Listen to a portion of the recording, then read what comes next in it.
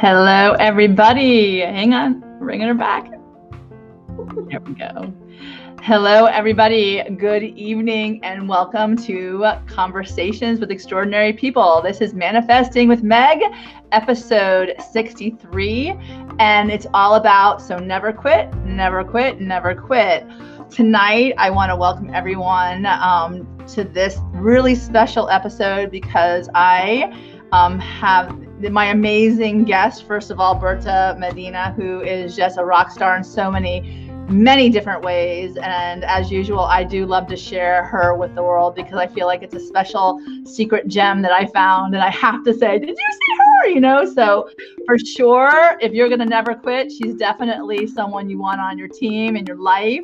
But also because today is April 12th. 2021 and today we're trying to consider it a celebration of my mom and her memory, and Berta also lost her mom within the last year and a half too, and we want to honor those legacies that make us the dynamic individuals that we are and that most individuals are, because without their moms, I don't know if we would be here. We probably wouldn't, clearly.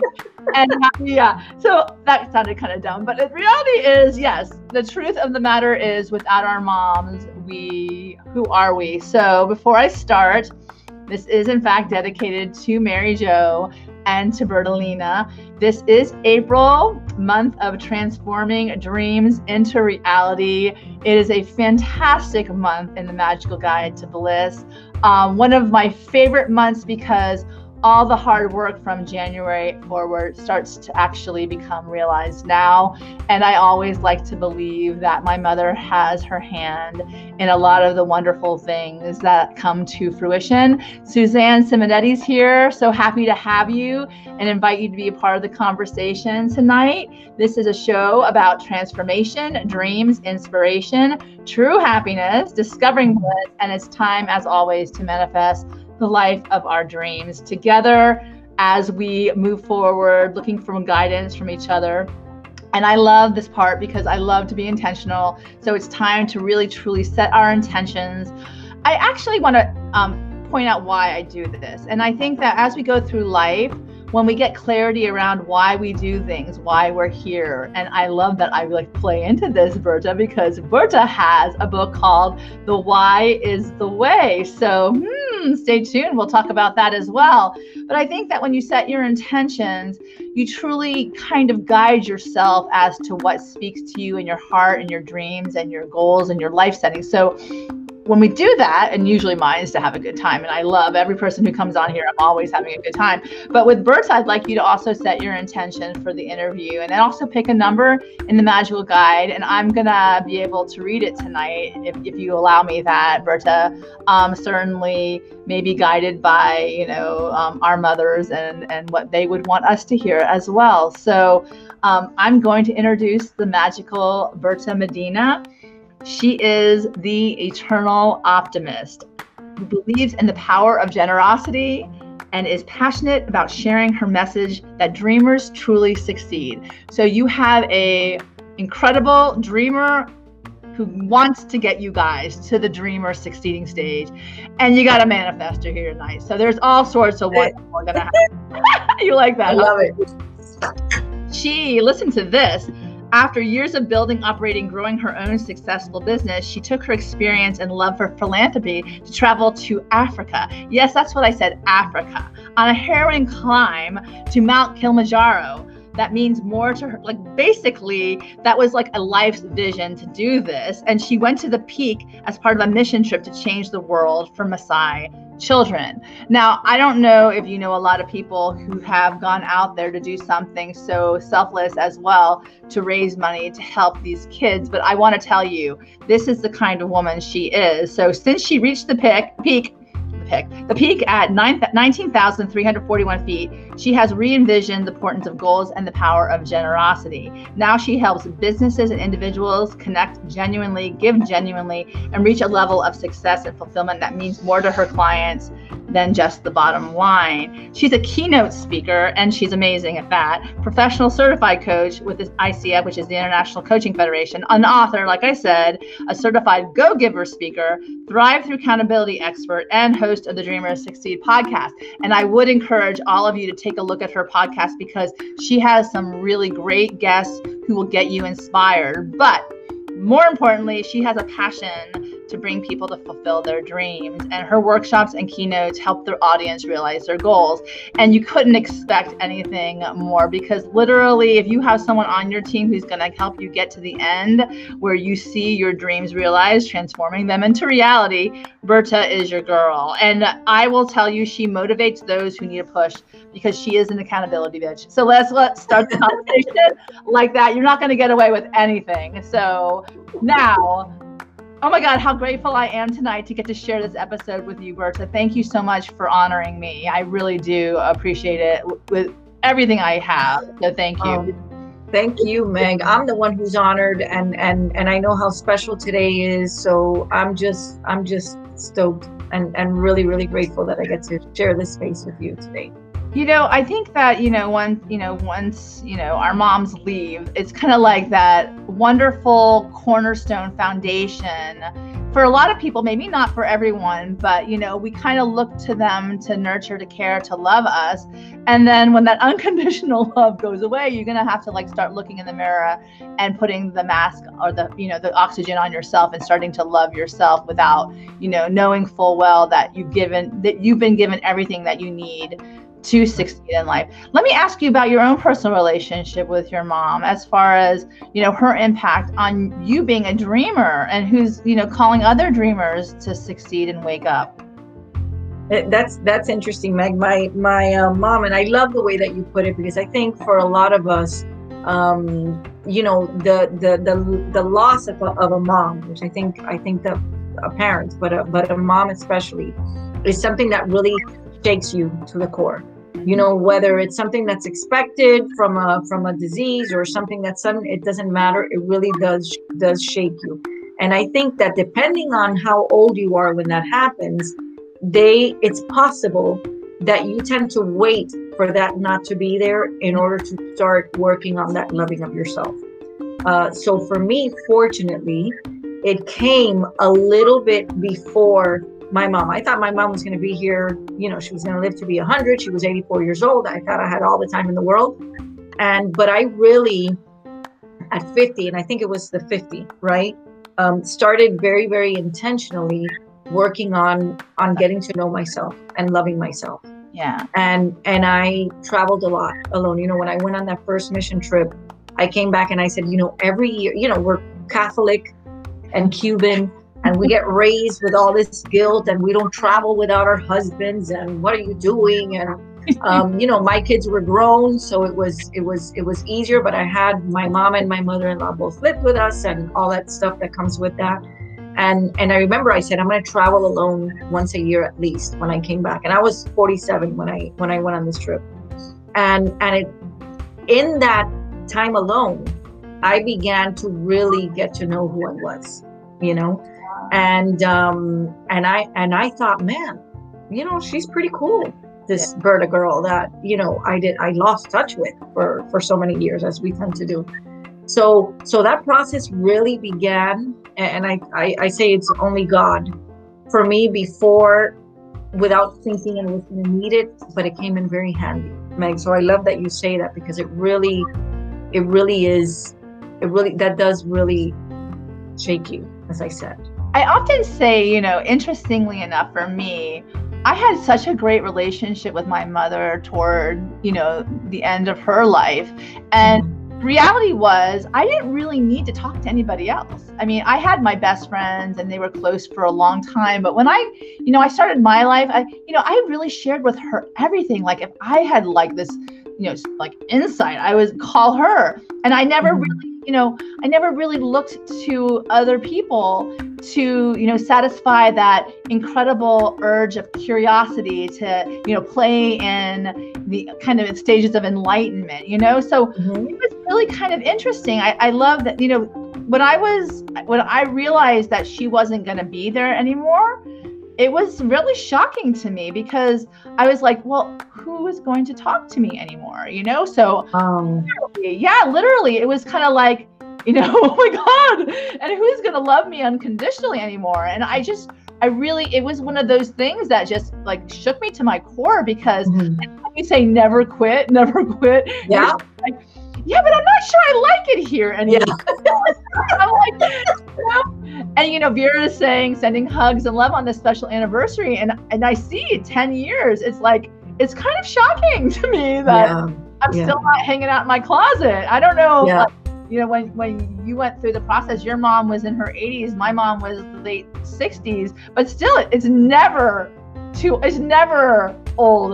Like there's never like it's never a good time, right? It's never like, wait a second, like when you're celebrating all of the things like walking up Mount Kilimanjaro and me finishing the Camino, like I know I probably would not have done it if she were still alive. So but I wish I could tell her all about it, so it's just kind of one of these kind of it's like the double-edged sword, it's like, wow, my life really opened up to possibility. And I think it's because of the lessons that they teach us growing through. And that kind of goes back to our theme today. So if you give me a second, it's the whole idea of you live long enough, you'll make mistakes, but if you learn from them, you'll be a better person. It's how you handle adversity, not how it affects you. The main thing is never quit, never quit, never quit. And that's Bill Clinton. But, I really want to say, my mother was always like, I think she may have rolled her eyes a couple times because I was a huge dreamer back then. I was like, oh, yeah, I'm going to do everything, Mom. And they're like, get a job, become a lawyer, and be safe. Like, I don't know about you, but you had a great thriving business. You were in it. You have solid business foundationals. I imagine, I don't know, was your mother really impacting you in that particular area? She came here from Cuba, for God's sake. The woman had, you know what I mean? Yeah. And I think, Megan, that's such a great question because I think a lot of times I see this side of my mom because we can create in our minds whatever we want that to be. And I was obsessed with my mom growing up, right? My father went back to Cuba when she was 5 months pregnant. So thank God we had, my grandparents and my aunt, I grew up in a house with 3 cousins. So I was an only child, but I didn't grow up like an only child. So my mother was pure work ethic, pure loyalty. I mean, almost to a fault as far as my father was concerned, even though he was in Cuba. There were all these very subtle lessons, but I'll tell you what's crazy. It was a total breaking of the mold. I was not supposed to have my own business. I was supposed to work and come home and do the extracurriculars with the kids. And that's just what was normal for us. It was not this, who goes out there and starts doing mission trips. And I've always been an avid volunteer. That was not the mold of our family growing up. But I'll tell you what, probably the biggest lesson from my mom, and I only remember it in hindsight. And when I say remember, I don't mean remember. I'm talking about hearing the story, the retelling of the story. My mom was always afraid of the dark, like deathly afraid of the dark. She slept with her closet light on in her room. She didn't like to be in the house alone. So when I was, probably a year and a half old, I was toilet trained. So in the evening, I would have to go to the bathroom. But there's this hallway. Everything is dark. When there were 8 of us in a 2-bedroom, if you turned on the lights, everybody in the house woke up, and I would have to pee. And she would say, listen, go ahead, go by yourself. He was afraid of going with me because she had to walk this dark highway. And I'd look at her probably like, hey, you're the adult here. And she would say, just go, God is with you. So I would go, do my thing, and come back. And you know what? I feel like that must have planted a seed in this, year and a half year old little girl of faith and trust, and knowing that God was with me and not being afraid of certain things. So of course, here I am building a business, telling her I'm going to go away. I started working on my pilot's license the same year, and she would be petrified when she would see me get up and grab my pilot bag, and it was 6 a.m. and I'm calling for the weather, and she would say, "Are you going to go fly today? I'm going to spend the whole day nervous and whatever." And I would say, "Mom, look, I have more of a chance of getting killed on the road driving to Miami than when I'm up on the plane for an hour. That's just not how it works." I'm going to stop you for a second because I want go to ahead. tell everybody what we're talking about here. First of all, this is in the kids in Kenya, or is this? Yeah, this is Sipao, my first sponsored child. He's the one I climbed Kili for. So your project is with, go ahead, tell everyone a little bit about that, because I want everyone to understand what you're doing, because you really help these kids. Yeah, so One Child is an organization out of Colorado Springs, and they are a child sponsorship model. They have over 40,000 kids in 14 different countries. And when they put this climb together, the mission was that you would commit to climbing this mountain, fundraise enough. It was just under $6,000. Sipao was 5, all the kids, there were 23 climbers, they were all 5 years old. And those funds would ensure that they had medical, nutritional, and educational support until they graduated their version of high school. Because these, in Kenya, schools are public, but they're not free. So the Maasai people living way beneath the poverty line cannot afford to send their children to school. Right. So that's what the climb was. So Sipao at the time was 5. When I get there, we got to meet them, and I got to meet his entire family. It was a wonderful experience. And then I went back 2 years later, and I promised him that I wanted him to know that I existed, that I wasn't just, a stamp on a letter. And he's 12 now, and I have 14 other kids in addition. Tell me about this. You're an adventurer, first of all, and I didn't mean to cut you off because I'm getting to the picture of you in a plane, because literally do it. So I wanted to make sure we go back to that story. But this is who you are. You're an adventurer, and I think that maybe when your mother pushed you to get out of the go to the bathroom by yourself at night, you're like, I'm not gonna do this. I'm not gonna. God, it's like, go with God. Yeah. Yeah. So, and also, here we go with regard to the pilot. So tell us, tell the rest of your story as you were telling your mom is like, telling you, are you really going to get petrified? She was always afraid, and I almost felt bad for making her nervous, but at the same time, I couldn't shy away from, number one, doing what I wanted to do. And number 2, showing my kids. And Chloe was around at the time already. She was, 2 years old.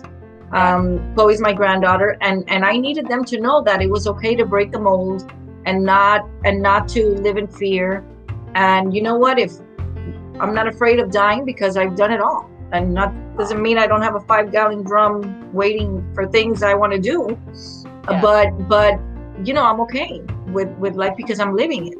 You know what I mean? I totally know. And this is your beautiful mother, and I mine, right? I have yours under me, and yeah. I love it. I have yours under me, and you have mine under you. But these are the women who are the ones who encourage us to tell a better story for our life. And I think that one of the coolest things about being a parent is that the whole idea is that when you learn from those mistakes, you can hopefully pass on that better person example to your kids.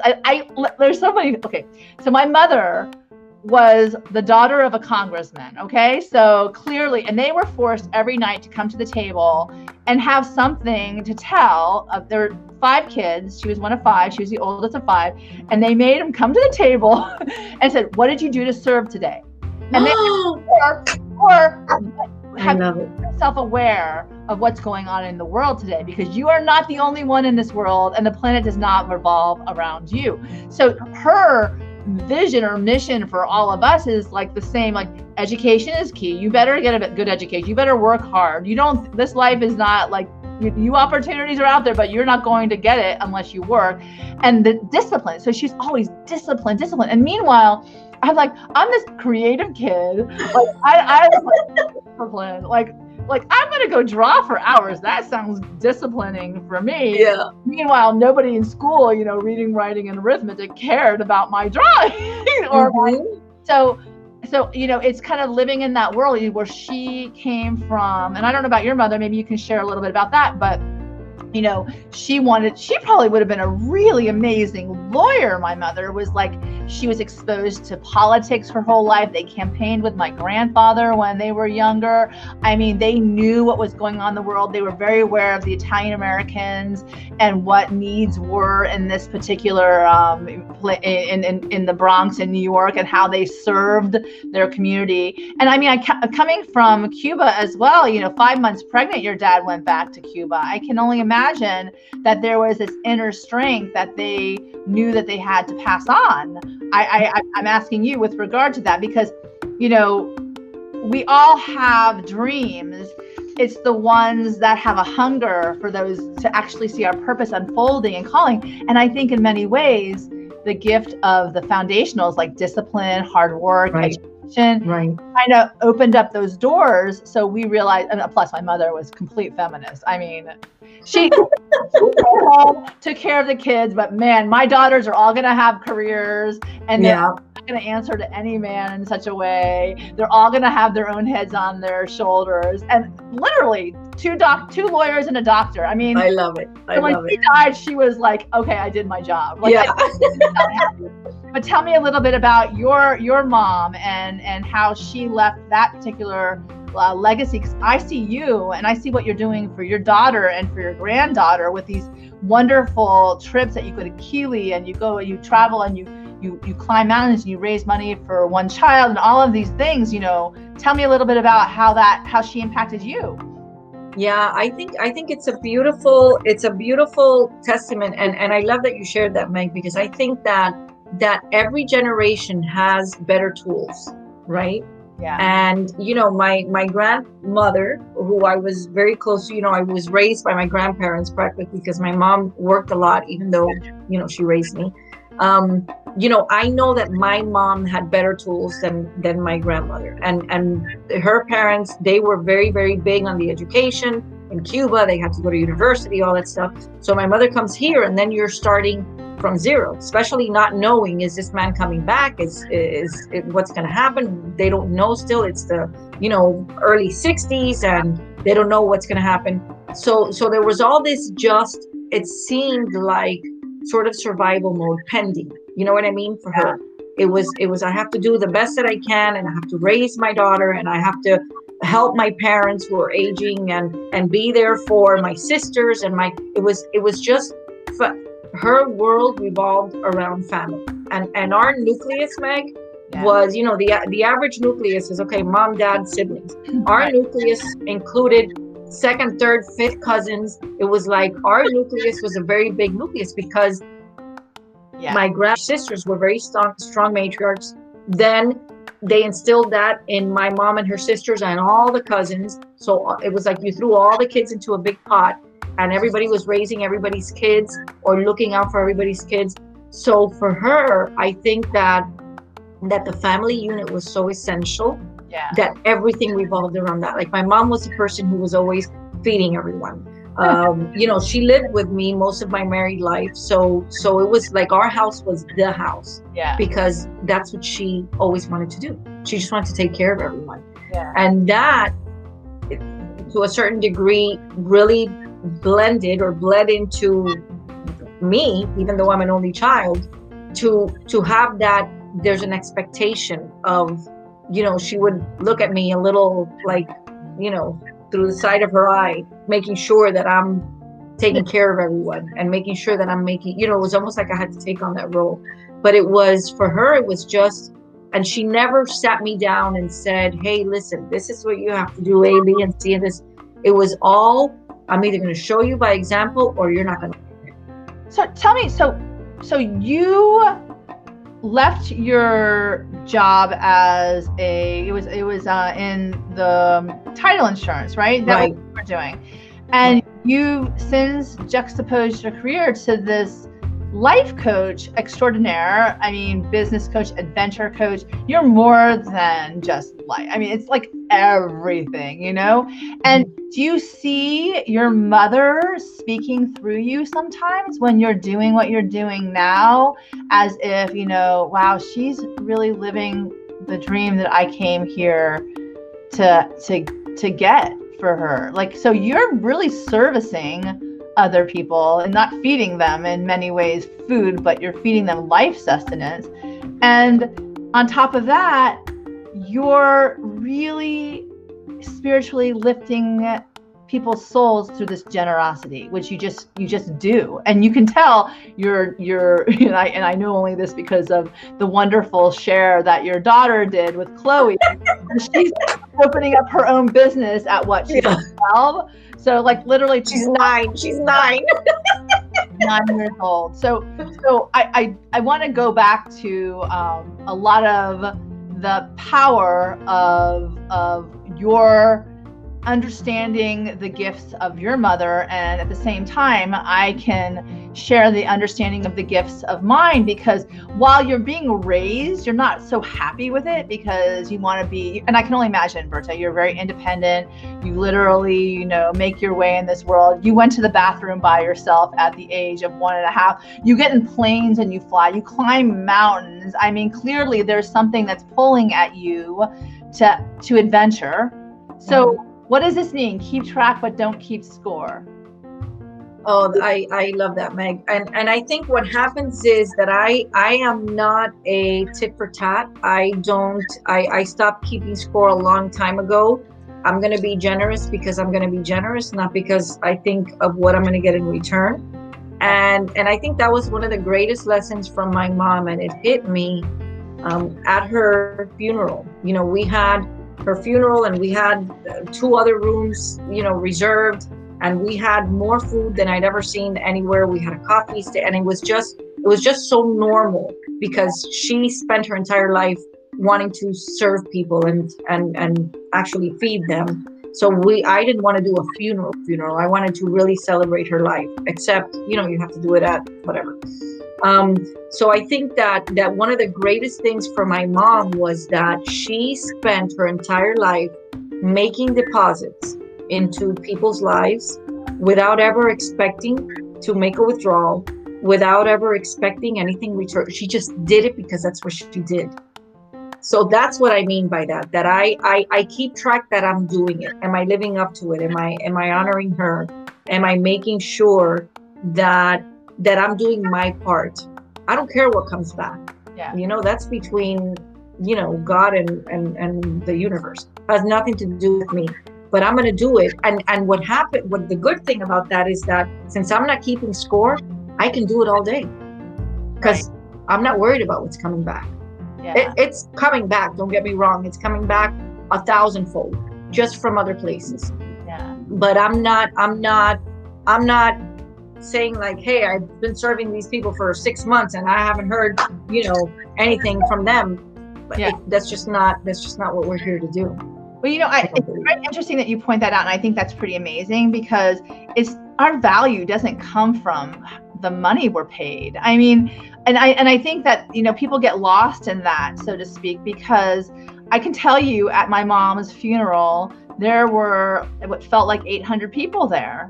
Wow. And like there were at least 10 priests on the dais. And this is a woman who did not take crap from anyone. Like she would, I mean, my sister Mary and all 3 of us gave the eulogy. And right before we actually went on, like literally on, the electricity in the entire church, and it was a huge church, it's St. Mary Magdalene or like Altamont Springs, huge church, it went out. And I looked at my sister, I go, oh, she's here. We really better not screw this up, man, because she is listening, and what we say is going to make a difference. And I think that many, like, you know, I know my mom truly cared about people. Like she truly wanted to see people, you know, like you're saying, succeed. And what you're saying is, you know, out of the generosity of her heart, she, you know, I think people get lost in the notion that, we're here to make a lot of money. I mean, my father really did well. He served as well as a cardiologist. He did really great in the community. That he's well respected. He just loves his patients. But our parents just showed, it's like, you're here to be a part of the fabric of society, to make this place a better place. Not like her father would say, you're not here to take up space. You're here to serve in some capacity. And I do believe there's like a sweet spot, I think that if you feel that you're being I think you can't give from an empty cup. So back to what we were saying before, the whole love yourself notion. But I think once your cup is filled, I not keeping track, but don't keep score is really a way to look at it, because at the end of the day, if you ask anyone who knew my mom, they would she changed my life. And we hear that still today, we hear that. So, another thing I wanted to say, you put Papa Smurf on here. So I am dying.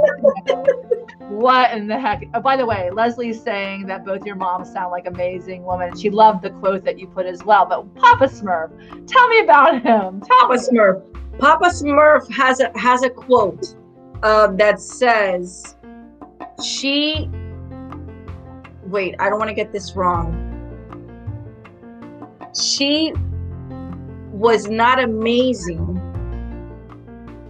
No, wait. I'm going to mess this up. Hold on. Because I know what it is. Okay, so the premise of the quote is that a person is not amazing because they believe they're amazing. Okay. They are amazing in advance because we believe that they're amazing. Like, let's say, with your mom, she breathed life into all of your dreams and everything that you wanted to do. So you became, we sort of become what the expectation is. We sort of live up to what we want them to see, for me as well as for you, because I know we've gotten into stories of your mom. It's like you live up to what you are believed to live up to. Right. And whether that comes from you at an early age, it has to come from our parents, it comes from our teachers, it comes from the people around us that love us, until we get to that point where we can believe it enough in ourselves that we're not dependent. I think that's the word I'm looking for. We're not dependent on the external. And you said something key, Meg. You said you can't pour from an empty cup. Now I believe that we actually can pour from an empty cup, and we do it all the time. I just wouldn't recommend it. Yeah. Actually, yes, definitely that, because you will be so depleted that I truly believe, though, that there is this joy component that you're not here to walk this earth only to have a one-sided experience of suffering. I mean, that's optional, right? The pain is there. I mean, I know it.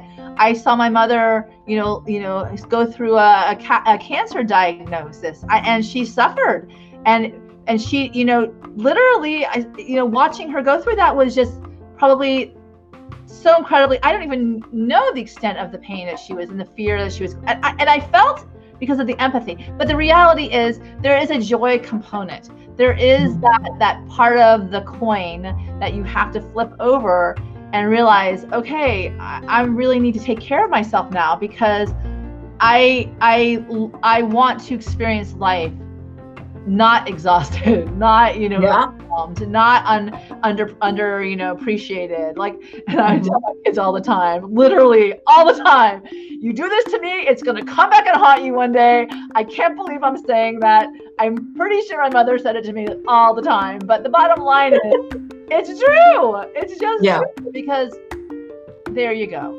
But Meg, you think about what the gift that your mom gave you, right before she passed. That completely changed the trajectory of your life. Oh yeah. I went chasing after a lighthouse. Yeah. And also, she said to me, stress will kill you. Don't have any regrets. And I was like, I have lots of regrets right now. This is where I died. If I put myself, I saw death and I put myself there and I go, oh yeah, no. I mean, I'm blessed. I'm grateful. I literally, there were so many beautiful things that happened from that point to that point. But no, this like whole creative side wants to come out. So yeah, I absolutely. And what about you at the end, like with your mom? Like, was there something that, shifted you as well? That, for instance, you were like, here you say, expect what you want into your life. Was that something that you always had in you? Or is that something that you came to know, as you got older or when your mother passed? I think it just becomes obvious, and when we hear things, that invitation, like that invitation that your mom gave you, that sort of jolted you, probably you were aware of it, but not so in front of you that you had to do something with it. That expectation that we have, and I think I'm a firm believer that we don't always get what we want or what we need, but we do always get what we expect. Yeah. And we need to be expecting more for ourselves. I think at the end of my mom's life, I'm an eternal optimist to a fault, I say. I remember my mom went back into the hospital. It was like, the fifth times, in 3 months. And it was just wearing on me. But I knew that if I could get my mom to eat, my mom survived what she shouldn't have survived. And the doctor would even tell me, what I pulled off, what God and I pulled off with your mom is the greatest miracle of my career. Wow. Because she had a blood clot and then she came out of it and she was fine. But then she started to decline because she sort of made a decision that this was it for her. And I remember that about a month before she passed, and my cousins would say, listen, would tell my husband and the kids, you're going to have to take her to therapy. She's in denial. She doesn't think her mom is going to die. And I would tell the people, listen, you guys don't know my mom. My mom is a beast. If I can just get her to eat, she's going to be fine. And we're going to be on the other side of this and everything is going to be good. Yeah. And I remember I dropped her off at the hospital. I couldn't overnight. And then I had a class the next day. So Jocelyn went in and stayed with her that day so I could go to this class. And you have to get up and say one thing about yourself in this class. And I got up and I said, I realized that I am optimistic to a fault. And it was because I couldn't see it. And it was the first time that I was finally coming to grips with the fact that this may not turn out the way that I want. This may really be the end. And I think I was almost heartbroken for my mom because she didn't want to say it out loud, but she would look at me with these sympathetic eyes, and she had everything was fine. She had her mind, but it was almost like, listen, I don't know how to tell you, but this is not going to end the way you think. And until I started reading what she wasn't saying and hearing what she wasn't saying, that's when I started to come to grips with the fact that, holy crap, this may be it. You know what I mean? Yeah. God, I'm such a wuss. I'm sorry. No, the interesting thing is so funny because you're the eternal optimist, and everyone was trying to hold an intervention for me too. I was like, yeah. I was like, I'm sorry, but you can all pound sand. She asked me to fight for her, and you know what? Keep it outside the room, okay? If you're going to have your naysaying, keep it outside the room. Good. And they're like, oh, I think she's completely delusional. But you know what? I'm like, it's not over till it's over. And for me, I'm going to be quite honest with regard to this. I felt, and this is probably very, innocent and childlike for me, but I felt as long as my mother was praying for me, nothing bad would ever happen. Exactly. I was like, she's praying, I could go jump off a friggin' road, I'm like, I'll be fine, I'm fine. My mom's like, okay, So when she, and I saw fear for the first time in her eyes when she was going through the final months. And it's really, I'm a hypochondriac. I'll be the first one to admit it. If I read something and I'm like, oh my God, I have brain cancer, literally, I'll go to the extreme. Maybe it's because I'm afraid of the shock value. Yeah. take me to the end and then wheel me back, because like then I can handle life a little bit better. But then my mom, and she'd be like, okay, Meg, you're fine. You'll be fine. And I believed her, you know, because I believed she was saint-like. And I think that she had a direct link to God, even if I didn't, because God and I have words constantly. But as long as she had a direct link, it was kind of like, but God, she's my daughter. Be good to her, you know? Be nice. She's just, you know, she's just got this really powerful spirit. She's just like stubborn, and you know, but she's my daughter, and I'm good, and just take care of her. So I'm in kind of the loop, you know, like you know, it's kind of like, I'm no saint, but I got her, and she's not. So when I was facing like the ultimate, like her end, and I was like, okay, do you want to go? Is this something like you wanted me to get? No, I want to fight. Okay, I'm with you. I want to ask questions. I'll fight too. And like they thought I lost my mind. They all think, but you know, I love it because expect what you want into your life. Like I expect miracles. Call me crazy. I expect miracles, and more often than not, things happen. But I think, you know, it's funny because I think there comes a certain point in time where, you know, maybe she didn't see possibility. And the reality was, you know, I was very angry when it didn't work out the way I wanted it to work out. Clearly, you know, I would have loved more years with her. I don't think anything, like there's no like 10 more years, 20 more. I would like, nope, she's going to be here until I don't need her. Like, 'cause she's my mom. And that's what moms do. And I see that role. And, you know, I just think that now I have a lot of compassion for other people as they walk their path, because I've been in those shoes, which gives you a lot of the gifts of the never quit, right? So I can say, you know, listen, I've been there. I know what it feels like to be truly devastated and not seeing a light at the end of the tunnel. And I had people who said, Meg, there's a light.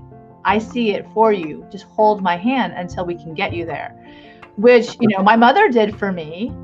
And now I had other people showing up in my life. So my circle of influence has gotten larger. And maybe that was the gift of her passing, is to open me up to mine, so I can, you know, bring other people into this beautiful conversation that I would never have because I had her. And you know, I go back to what you were saying with regard to your mom. You know, in many ways, you know, you don't want to hear it. You don't want to hear it, but that's okay, because that's authentically you. Why would you show up any other way? You know, if you want to like hear, perpetual optimism is a force multiplier. On any given day, I choose that, and I choose you to be who you are, than I would someone coming up and saying, nope, not going to happen. Not going to happen. You know, because guess what? It won't happen if you believe it to be that way, right? So tell me a little bit about this quote and what that means to you, Bertha. Perpetual optimism is a force multiplier. I love this, Megan, and it's crazy. I did a lot of self-work. I think like we all have, right? When we get to that space where we feel like our soul is just screaming at us to do something, because we don't recognize ourselves in these mirrors anymore. And I remember looking back, I was doing this rebirthing. I don't know if anybody out there has ever done rebirthing. And it's this process where you go through, it's a 10-week process where you go through like, you know, conception, gestation, and infancy. And it just breath work, and it's really the coolest thing ever. And I remember that I had watched the Rise of the Guardians. You know that cartoon? Yes. You know that part where Santa, you know, is trying to convince Jack Frost to find his center, and he takes the Russian nesting dolls, and that little core that you can't tear it apart. What's your center? And he's asking him. And I remember that for me, I felt like I knew, but I didn't know what my center is. I had not identified my center. And one day when I'm doing all this rebirthing stuff, it was a great group of girls. We're still very close, all of us. And I remember that during one of these breathwork things, this picture, the picture that I have in my book in the back, is me at 5 years old wearing a sailor suit at JM Fields in the portrait studio, okay, getting my picture taken. How did you not And that me, Berta? How did you not yeah, take a picture of me? yeah. So that's the good thing about when your father doesn't live here. There was no money for anything else, but there were always portraits, okay, because we had to, we communicated with pictures. So I'm sitting there and I'm looking at this picture of myself, and that's just the one that popped into my head, that there was no reason whatsoever for me to be, and I'm not just smiling for the camera, like I'm smiling with my entire being in this picture. I love that. No father, we were just, I don't want to say we were dirt poor because we always had food. My grandfather would never accept welfare or government cheese or government peanut butter, whatever it was. And I remember that my mom suffered a lot because my father wasn't here. My mom worked her fingers to the bone. She would have to take 2 or 3 buses to get to her job. And it was just not a good situation. And I didn't see my mother-in-law, but somehow this 5-year-old girl knew that everything was going to be okay. And so I say that, and I always blame my grandfather because he was the most optimistic human I've ever known. But I think that in my DNA, there's this built-in optimism that I've always known. No matter what it looks like on the outside, I've always known that everything is going to be okay. Oh my God. And that's what came up for me. And then I decided on my own that my little center of the Russian nesting doll that you cannot, and I even keep one behind me to remind myself all the time, that my little center that cannot be torn apart is optimism. And that's what gets me through everything. And it's not something I wear. It's not something that I have to put on a game face. It's just always there. And I'm grateful. It's so funny because I don't remember a lot of my grandfather, but I just had this wave of memory as you were talking. And I remember him singing to us because he was a big, massive man. Like he was this tall man, like 6'5" something. And he was like, had such a presence. I mean, he was a congressman. He knew how to own a room. And he would sing to us, what makes that little old ant, think he can rubber. That's a song that's happening in my head. Yeah. It's can do, right? Can do, the ant said that whatever the ant can do. It's just, it's just the kind of belief is what gives you the power to believe that you can be all of you, like from the center out, like, and that's beautiful what you said, sit in your center and just move out from there rather than trying to get it externally, because external is the emptiness. Like if I look to external parts of my world, one day they could love me, the other day they could hate me. It has nothing to do with me, but the reality is like, what makes you think that you can move a rubber tree plant? Exactly. Because I can, and there's nothing wrong with the optimism because it's going to take you further, and that plays into this. And the courage is not having the strength to go on. It's going on when you don't have the strength. And this is just beautiful. And I can't believe it's hitting me like this because, literally, I'll be honest, when she died, I did not want to go on. And, saying that out loud might scare my family members, and it did scare them. It did scare them because I didn't see a way, like the why is the way. I didn't see my why anymore. And I think, when you have someone who is externally giving you the sustenance, from their heart place of love, sharing that with you, it's a very difficult proposition to think that you would be able to replace that in the world when you knew there's so many outlying things out there that weren't in your favor, that they did not believe in you, that you had to prove yourself constantly, and not to have a person in your life that said, you can do this, that like your grandfather said, like you say it, like, I had to like somehow look within to find what she had. But reality, this is the beautiful part of the whole cathartic process, is that I realized that she gave me all the tools that I needed. She gave me everything. So tell me a little bit about what this means to you, the courage. My father says the core coming from your heart space, your courage. I think that's huge, and I love what you just shared, Mike, because I think what happens is that she empowered you through every comment, through every phrase, through every hug, through every you can do it, empowered you to believe it enough. And it's what I always say, and I'm sure you say it with your kids, I want them to be okay when I'm not here. I want them to be empowered within themselves, when I'm not here. And I think that's one of the things that being with yourself takes courage. Getting to know yourself takes courage. It's so much easier to be distracted and to be busy and to be, hey, listen, let's shut it off. I can't not have the TV on, and I can't not have, whatever. I need the noise because I don't want to be with myself. Yeah. And I think one of the most courageous things I think that I could, and sounds so lame, right? That I probably have ever done is to force myself to be with myself, so that I can get to know myself. I just didn't know what I didn't know, and I looked at myself one day in the mirror at 46 years old. And yeah, I'd been married 26 years. We raised 2 great kids. We were taking care of our mothers. I had built a successful business, and I'm thinking, what the fuck? I'm full of empty. I don't know what is happening right now. Every box is checked off, and I suck inside. What is happening? So that decision to really get to know myself, like I said, when I came back, I did that, started traveling alone, and that one vacation alone turned into, I'm committed to taking 12 vacations a year. That's what I do. I've done that last couple of years. 6 of them are by myself, because I need to continue to nurture that relationship with me. And the only way to do it is to be still and to be alone and to be with myself. But that took a lot of courage from me, because number one, from the outside, people are like, hey, is she really going alone? Not that, me, I don't give up, what?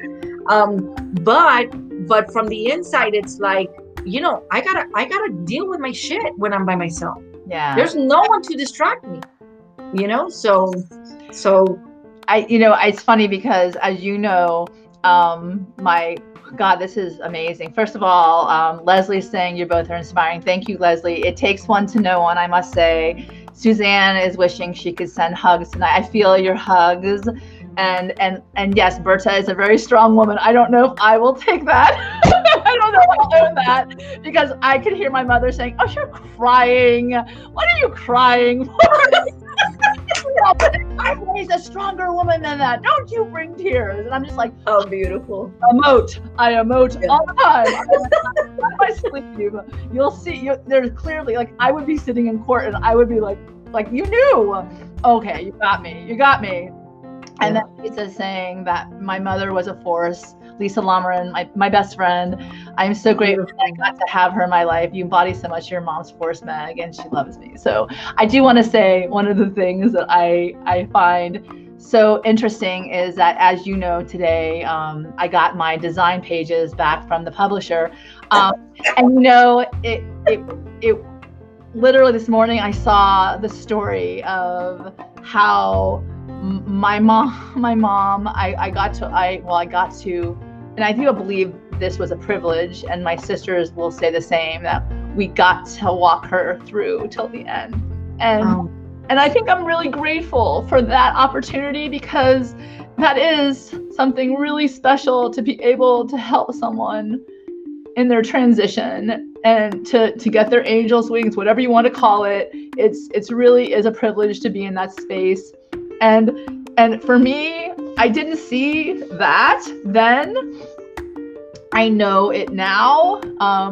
I think in my falling apart, I got stronger at the broken parts, without even, intending for that to happen, because, I spent a lot of time in my closet with my dragon, talking to her, saying, not really happy about you leaving me, having the conversations that people would Baker Act you on, which means they're there. But I didn't show anybody. So I know that there's a lot of people out there going through this agony and this grieving process in the quiet of their soul, and not knowing if there's anyone who would understand them. And, I had people who held me guiding me, like I said, to see a light when I didn't think that there was a light any longer. It's like that dark night of the soul and people walking you home out of it. And one of the things I will say is the gifts of the process I would not have known 10 years ago. And literally, I was happy to make it week by week because, my nervous system was truly shot.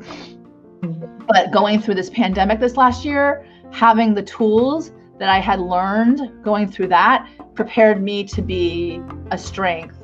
And meeting people like you that are gifts in my life, certainly from a place of generosity, for sure, friendship. I think it goes without saying that I found a soul friend in you, Berta. Me too. Thank you, man. But the beautiful thing is that we continue the legacy. And it was interesting because I wrote this morning, legacy comes from Latin. It means legatus, and they're ambassadors. So you get to choose what you want to be an ambassador of as your legacy.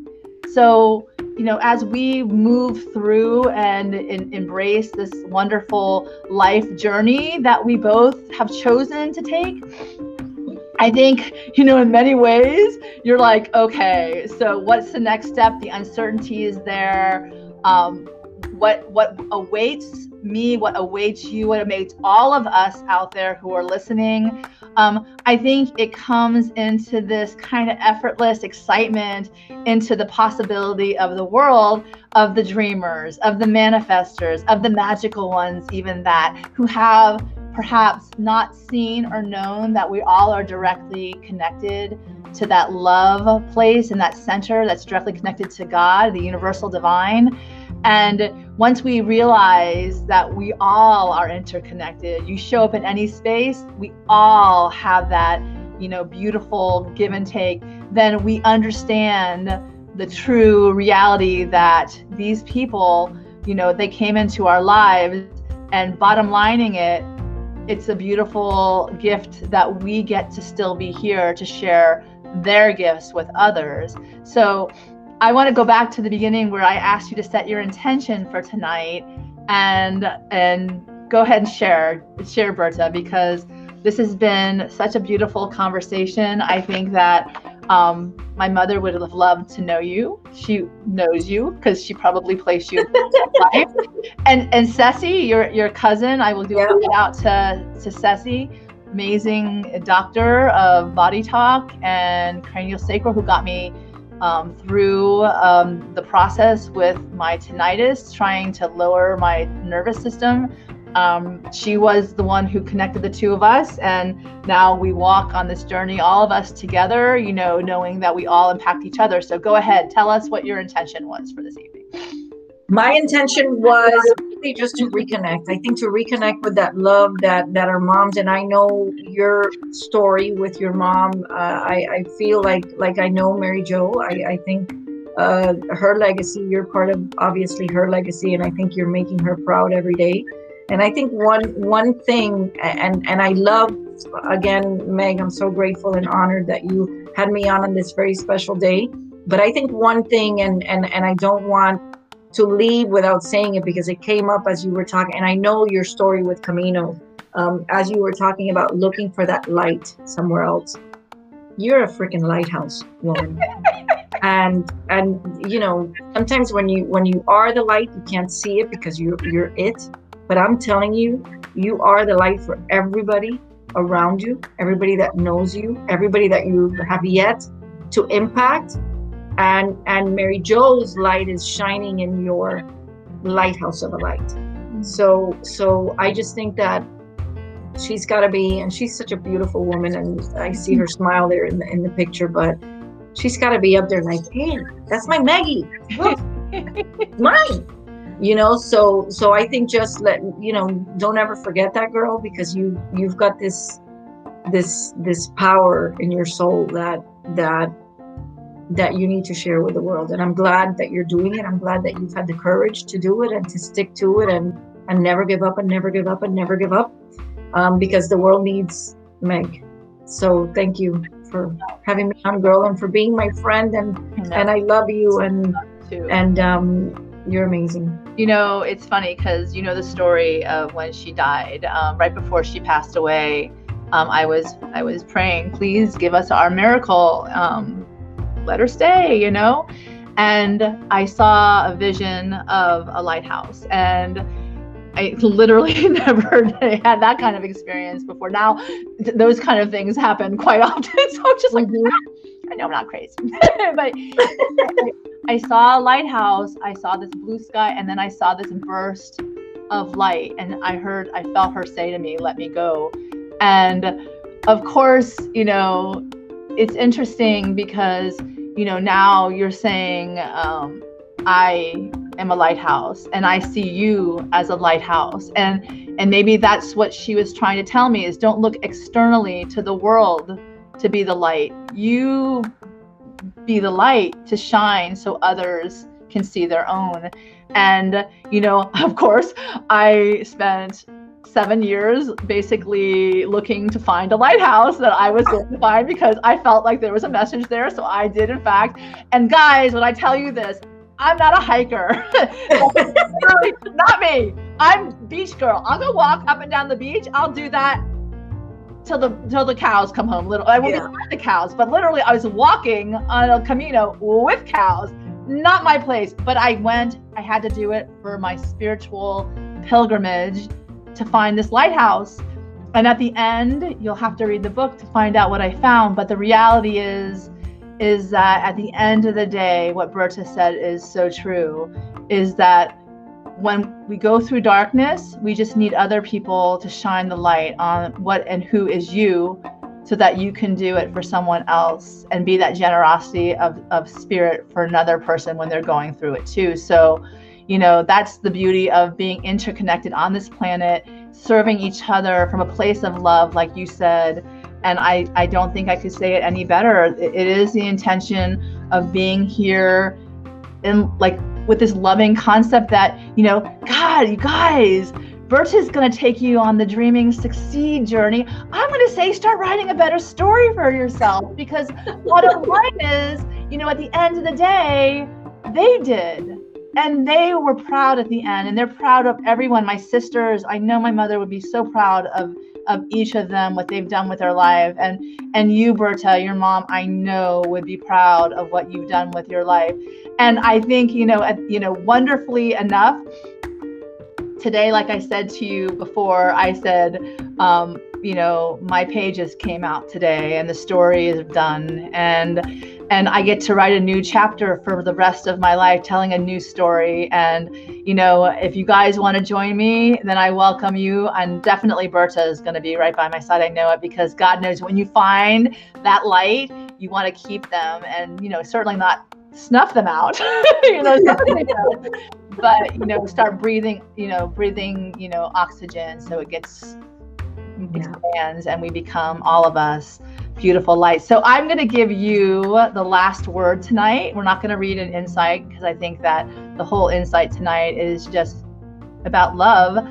I want you to give us final inspiration as we leave today and go about the week. And thank you so much once again, all of you, for being here on this very special celebration of my mom, of Berta's mom, of women, powerful women who are here to make a difference in this world, you know, shining our light so that others can see theirs. Berta, give us your final bit of inspiration tonight. Final thing I want to say, and again, Meg, thank you so much. You know how much I love you. Is guys, let's focus on the good. Yeah. A lot of good going on out there. Let's focus on that and leave everything else. The eternal optimist speaks, and I will second that. There's a lot of good, and my dad will say, my mom used to say it to her all the time, you fight corporate evil with good. So let's all focus on the good and bring the good, bring the love, and, you know, shine and do our thing. And, you know, certainly, you know, if you really, really believe in the beauty of your dreams, then I say it's time to transform them into reality and step out there. And we're here to be the manifestors, the life changers, and we're here to just come here, do our thing, being the deliberate creators of our life. So you guys, I'm going to put Berta's contact information. It is bertamedina.com, where you can find her magic. And she has wonderful books called The Why is the Way. And certainly, if you want to learn more about your why and get some great questions to get catapulted into the future, grab that book, because it's definitely a wonderful starter, or even middle, or even finisher if you're almost there. And certainly follow Berta as she goes on her next adventure, because God only knows, I think she's going to Kenya this summer, which is so exciting. Yeah. Hawaii too. So this girl doesn't stop. You know, I'll be like cheering from the sidelines. I might go to Hawaii. I might go to Hawaii. I just like to play with her because she's a lot of fun, and that's where the joy comes in. So all of you, let's love ourselves exactly where we are, centered in that power of love within you, and continue to spread it and be the good, be bold, be an awakener, and it's time to manifest the life of your dreams. I love you, girl. You're the best. Thanks all for being here tonight. And, you know, go out there and create a beautiful life for yourselves. All right. Telling great stories, right? Have a good night. Good night.